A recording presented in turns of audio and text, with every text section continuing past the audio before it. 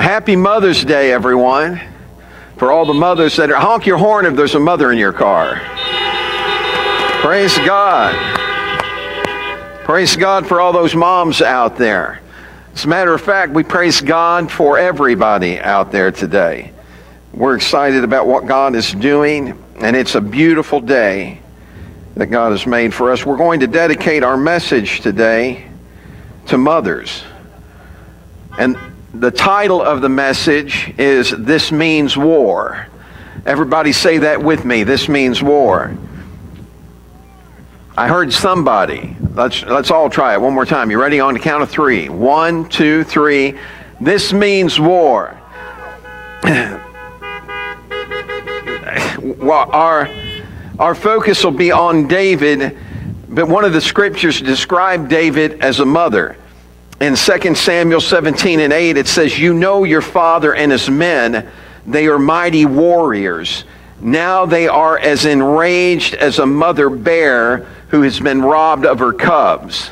How many of you know that when you get between mama and her children, you got a fight on your hands?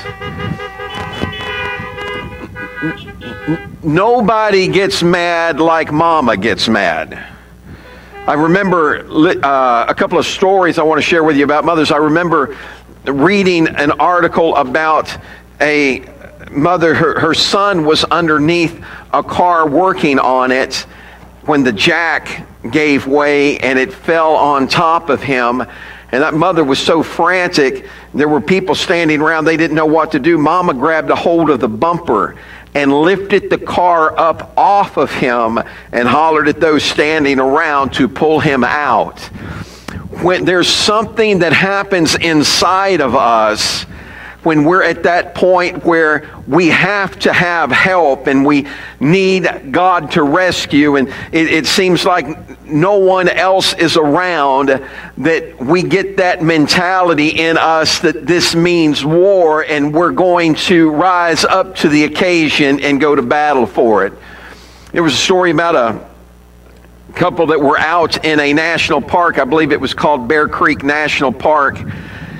And they had their granddaughter with them, and their window was open in the front, and their granddaughter was sitting at the table playing, and they didn't see the mountain lion outside their trailer.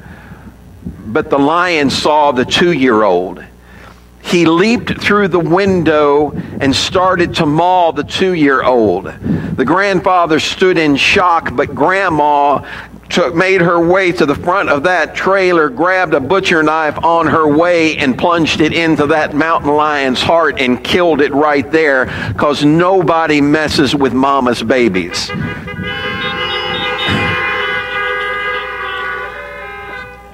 When the scripture describes David as a mother bear robbed of her cubs, what they're saying about him is there was an intensity to David that if you backed him in a corner, he wasn't going to capitulate and he wasn't going to give in or give up. He was going to trust in God, and you had war on your hands. Now, we need to understand, how many of you in this parking lot today have made a Jesus Christ? If you have, honk your horn one time. So this is what I want you to understand, is that if you've made a commitment to Christ, you're in the middle of a war. You say, Pastor Rick, what are you talking about? The devil isn't going to roll over and play dead. You didn't give him near the problem that when you were living in the world, but now you are a threat to him, and that ought to make you excited. That ought to make you thank God that the devil knows that he's got a battle on his hands. I thought about David and David's life, and I'd like to talk a little bit about David today. David, what you need to understand is this, is that God sought out David before anybody else did. When David was no more than a boy on a hillside, God sought him out. Before David had slayed the giant, David had become one of the top 10 songs on Israeli's pop chart. God had already sought him out because God saw something in him that no one else did. We don't live our life today according by what we think other people think about us. We don't even live our life according to what our own perception is of ourselves, because our emotions can mess with us. But what we need to do is live our life according to what he said about us. And David was holding on to something before he faced Goliath, before he fought the Philistines. David had a word spoken over him. God had touched his life and put a purpose in his heart. I hope you understand today that God's got a purpose for your life, that God has a plan for you, and that you're not called to slip into the corner somewhere and just wait until he comes back so we can slip out of this place. But God has called us to power. I talked about it last week in Ephesians 3:20 when it says, "Now unto him who's able to do exceedingly abundantly above all that we ask or think, according to the power that works in us." So we've got to let it get to work in us, don't we? We have to let God be God. David's life, he knows he's anointed a king, but how many of you had his hand on your life and you have to face battle? How many of you have ever experienced knowing, look, I know I'm a child of God, but you have trials and troubles that you have to go? I remember I was on a mission trip one time, and I'd taken a group into Mexico, and I had a young man with me, and through the trip, some things had gone wrong, and for him personally, he'd been driving and he kind of scared everybody in the vehicle, and then there were some other things that had happened, and he just got so depressed and so down, and he was walking around and he had his head hung down, man, and he just was saying, I just don't understand it, I don't understand it. And so his name was Joey. I said, Joey, I want to talk to you. And I took him aside and I said, Joey, you need to understand something. This comes with the territory.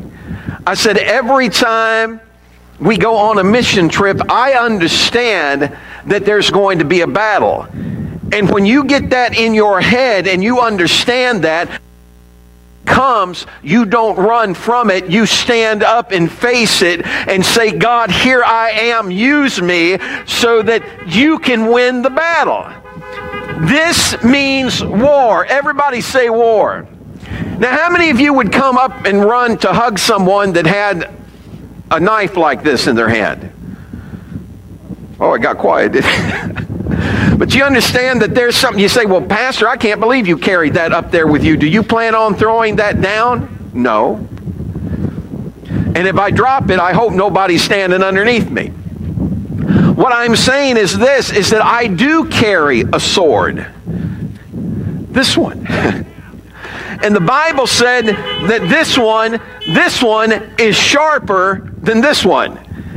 So if you would be afraid to run up and just try and tackle someone with a knife like that in their hand, do you understand that if you carry the Word of God, that the devil has an awesome foe that he has to contend with? You're not a pushover, but you are a warrior of the cross. This means war.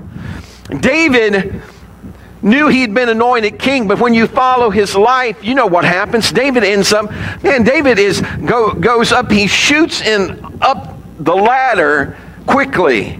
He becomes the captain of King Saul's entire army. Not only is he the captain of his army, but he's his personal counselor, if you will. David becomes the only one that's able to deal with the tormenting spirit that Saul feels. And it's only when David plays his harp that Saul can find peace. Do you understand? Every battle isn't fought with this kind of weapon. David knew how to touch the heart of God. David knew how to worship.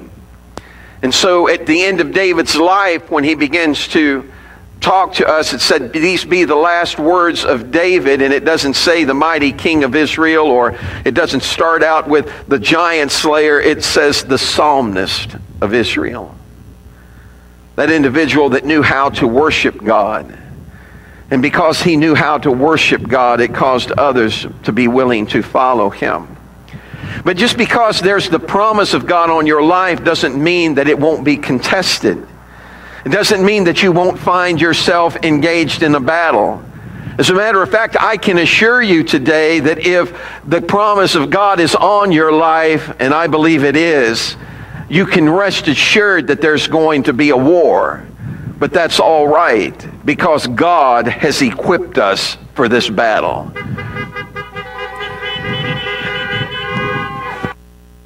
David finds himself running from Saul. He's fleeing Saul. He goes from being Saul's confidant to now Saul becomes jealous, and he begins to hunt him down like he's a wild animal. He takes 3,000 men trying to hunt down David. Now you would, if there was someone in that kind of situation, I wouldn't want to connect with them. I'd want to stay as far away from him as I can. But the Bible said that there were 600 men that were in debt, discontent, and in that joined themselves to David. How many of you have ever been discontent? Honk your horn. All right. How many of you have ever been in despair? Honk your horn. How many have ever been in debt? Honk your horn. We've all been there, haven't we? And we would say from those qualifications, we would think, well, man, nobody would even want us around, and who could we possibly join ourselves to? But you understand, David's not just another king. David is a man that's after God's own heart. And God's got a heart for people that are in despair, discontent, and in debt. He wants to turn their life around. He wants to change things for them. And that's why they gravitated toward David. He flees from Saul. You know his story. He ends up, at one day, he finally ends up going into another country called Gath. He's thinking Saul's going to one day find me. He'll kill me. And so he feels like there's nothing I can do. There's nothing else that I know to do. And so he flees, and he goes into that country, and he stays there for years. He's not there for just a few months, but he's there for years, because King Achish ends up taking David with him to a battle. Everybody say, this is war. And so what he does is they're getting ready to fight the Philistines, and Achish tells David, I want you to come with me. And David's ready to go, and he's ready to fight. And when the Philistines see him, because this time he's not supposed to fight against the Philistines, he's supposed to fight beside them. But the Philistines don't trust it, because they knew that David would never turn his back on God. And so they make him at home. It goes home, he finds a city called Ziklag burned with fire. It was his city given him. He goes in, and all of his sons are gone, his daughters are gone, his wives are gone, and not just that, but the city is ashes. And his own men begin to talk about stoning him. And while others were looking in despair and their hearts, as a matter of fact, the scripture said that the people wept and they had no more power to weep. And while everyone's crying, all of a sudden, in my mind's eye, I see David getting alone with God and getting mad at the enemy. I can see him going, wait a minute. I was anointed to be the king of Israel, and the devil's trying to rob from me what God said was mine. And so the Bible said that David encouraged himself in his God. And when he did, and he grabbed that sword, 600 men were dropping rocks and picking up swords, saying, David, I am with you. This is a time for the body of Christ to unite together. We're not in battle with each other. We are one army. And we're fighting this war together. Everybody say it with me. This means war. Can you hear me now? All right. This means war. Do you know what that did when I saw her come up beside me like that? It's a good thing I recognized who she was before it was too late. I'm telling you that we have to get to the point where we're not allowing the enemy to dictate to our victories. That we're saying in our heart and to ourselves that if God be for me, who can be against me?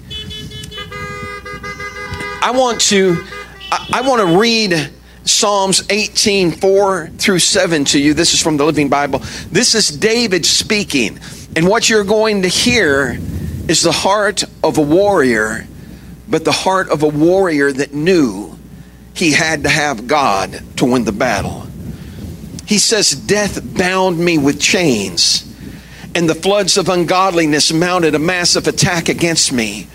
Trapped and helpless, I struggled against the ropes that drew me on to death. In my distress, I screamed to the Lord for his help, and he heard me from heaven. My cry reached his ears. Then the earth rocked and reeled, and mountains shook and trembled. How they quaked, for he was angry. You think mama loves her babies? You think mama's going to protect her children? Do you understand that mama's compassion and feeling comes from God? And God so surpasses what we can possibly feel. His love for us is so great that David said, when I cried to him, the very earth started shaking because God was angry at what the enemy was trying to do to me. Do you understand that you are not alone? That the battle's not yours, but it belongs to God? That's why David was able to look at Goliath and say, you come to me with a shield, a spear, and a sword, but I come to you in the name of the Lord of hosts. He told the giant, the battle's not mine, it's the Lord's. And Goliath was no match for David's God. In Psalms 18, verses 33 to 36 and verse 39, this is the Amplified. This is David speaking again about about God equipping him for the war. Everybody say, I'm equipped. I'm ready. God has prepared me. Now listen to what David says. He makes my feet like hinds' feet, able to stand firmly and tread safely on the paths of testing and trouble. He sets me securely upon my high places. He trains my hands for war so that my arms can bend a bow of bronze. You have also given me the shield of your salvation, and your right hand upholds and sustains me. Your gentleness, your gracious response when I pray makes me great. You enlarge the path beneath me and make my steps secure so that my feet will not slip. For you have encircled me with strength for the battle. You have subdued under me those who rose up against me. This isn't a day for you to hang your head down and say, God, what am I going to do? This is a day for you to raise your hands and say, this means war. This means that God has equipped me, that God has prepared me, that God has given me everything I need to win this battle. And the sword that I'm holding up is not one that's been made by man's hands, but it's the Word of God itself that's able to stop every foe and defeat every enemy. When we stand on the promise of His Word. Somebody say it with me. This means war. So David gets encouraged, and his men look at him and they see that fire in his eyes. I'm telling you, folks, the world is in turmoil, and when they see us as believers, they don't need to see us wringing our hands going, oh God, what are we going to do? It's time for us to get a backbone instead of a wishbone. It's time for us to stand up and say, God, I trust you. I don't know what's going on, but I know you're in control, and I believe that you're going to bring good out of what the enemy meant for evil. I believe that you're going to give life where death was positioned. And so David goes out after the enemy. But first, he talked to God. Can I ask you a question? You don't have to honk your horn on this one, but let me just ask you a question. How many of you have ever gone and done something and you never even asked God about it? Oh, go ahead and honk your horn. Yeah, that's what I figured. We've all done it, haven't we? We get worked up and we go, and then we act on our own. And when we act on our own, we always end up falling on our face, don't we? When I was a little boy, we used to go into Elgin to go shopping, and right now I just like to go anywhere to go shopping. But we would go to Elgin, and I'll never forget, they had, there were the big buildings, and I was just a little boy, and Dad and I was so enthralled with what was around me that I wasn't paying attention to what was in front of me. And so there were times that I tripped and fell because I wasn't paying attention. And Dad had a plan. And if I followed his plan, I was always okay. What Dad would do is when it got time to cross the street, he'd go, snap his fingers, wave his hand at me, and just, not without even thinking about it, I slipped my hand up in his hand. And he'd start walking me across that street. And do you know what I was doing while he was walking me across the street? I wasn't looking at all the cars that were a threat. I wasn't looking at all the potholes in the road. I wasn't looking at everything that could take me out. I was enjoying my journey. I was looking up at all the buildings and the skyscrapers, and I was looking at birds flying because I knew I wouldn't fall because my Father had my hand.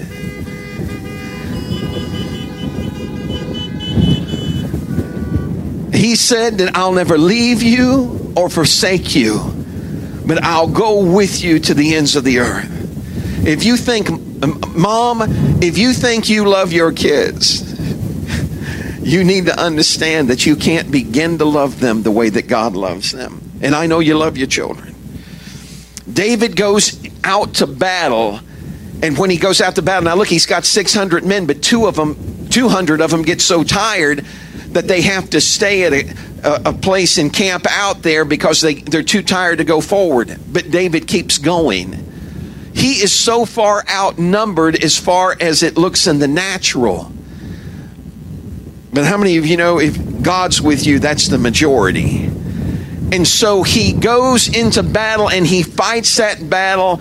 And the Bible said, let me read this for you. This is 1 Samuel 30 and verse 19. Nothing of theirs was missing, whether small or great, sons or daughters, spoil or anything that had been taken.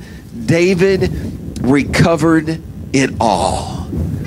Somebody say it with me. David recovered it all. This means war. You don't allow the enemy to come in and just take your family apart. You don't allow him to come in and just snatch everything away from you. You've got to have your mind made up that this means war. Let me end with this today. There's a story of man. How many of you have heard of Lester Sumrall?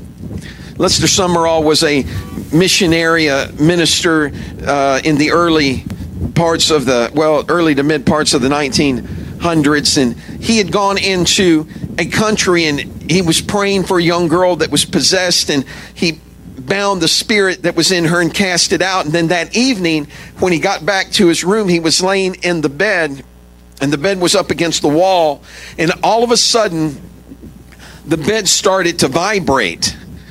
And honestly, Lester said, man, he said, I thought, what's going on? And he said, and it just started bouncing. And before he realized what had happened, that bed had bounced out into the middle of that room. And then Lester Summerall realized that the spirit he'd cast out of that girl was trying to intimidate him. He said, I stood up in the middle of that bed and said, in the name of Jesus, get out of here. And he said, and that bed stopped. He said, I laid back down and started to go back to sleep. And he said, but then I started thinking about something. He said, I thought, wait a minute. Before that spirit came into this room, before that demon showed up in this room, my bed was against that wall. Now he's put it out in the middle of this floor. He said, I got aggravated. I stood up in the middle of that bed and said, in the name of Jesus, get back in here. He said that bed started bouncing again. And he said he stood up and said, now in the name of Jesus, you put it back where you found it. And all of a sudden that bed started bouncing back, went up against that wall, and that thing left. Quit letting the devil destroy your family, tear it apart, and then leave you in the shambles. This means war, my friend. It's time for us to declare, devil, you're going to put it back where you found it. In the name of Jesus, we claim victory. Come on and sing it now. Come on. Yes. Come on. While they sing this song, I want you to declare a thing in that car. I want you to say, God, this means war. I'm not giving up. I'm not giving in. I'm going to stand on your word, and I'm going to declare that I am who you said I am. In Jesus' name. I got joy in my soul. God is in control. I got Satan on my trail, but I'm singing all is well.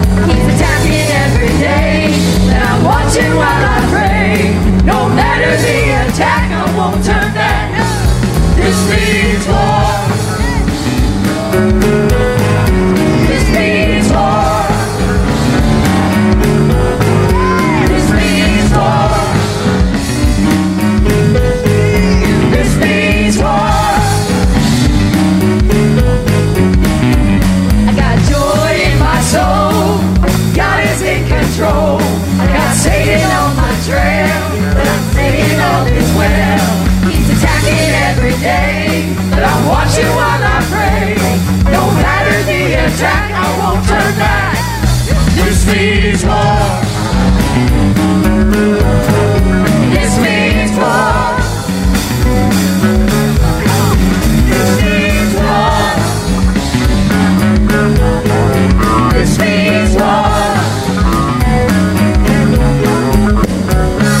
I plead the blood. I plead the blood. I plead the blood. I plead the blood. I plead the blood. I plead the blood. I plead the blood. I plead the blood. I've been storming the rain, but the blood still stays the same. Whatever's going wrong, my war clothes are on. I might be in a daze, but you can't have my praise. No matter the attack, I won't turn back. This means war. Sing it now.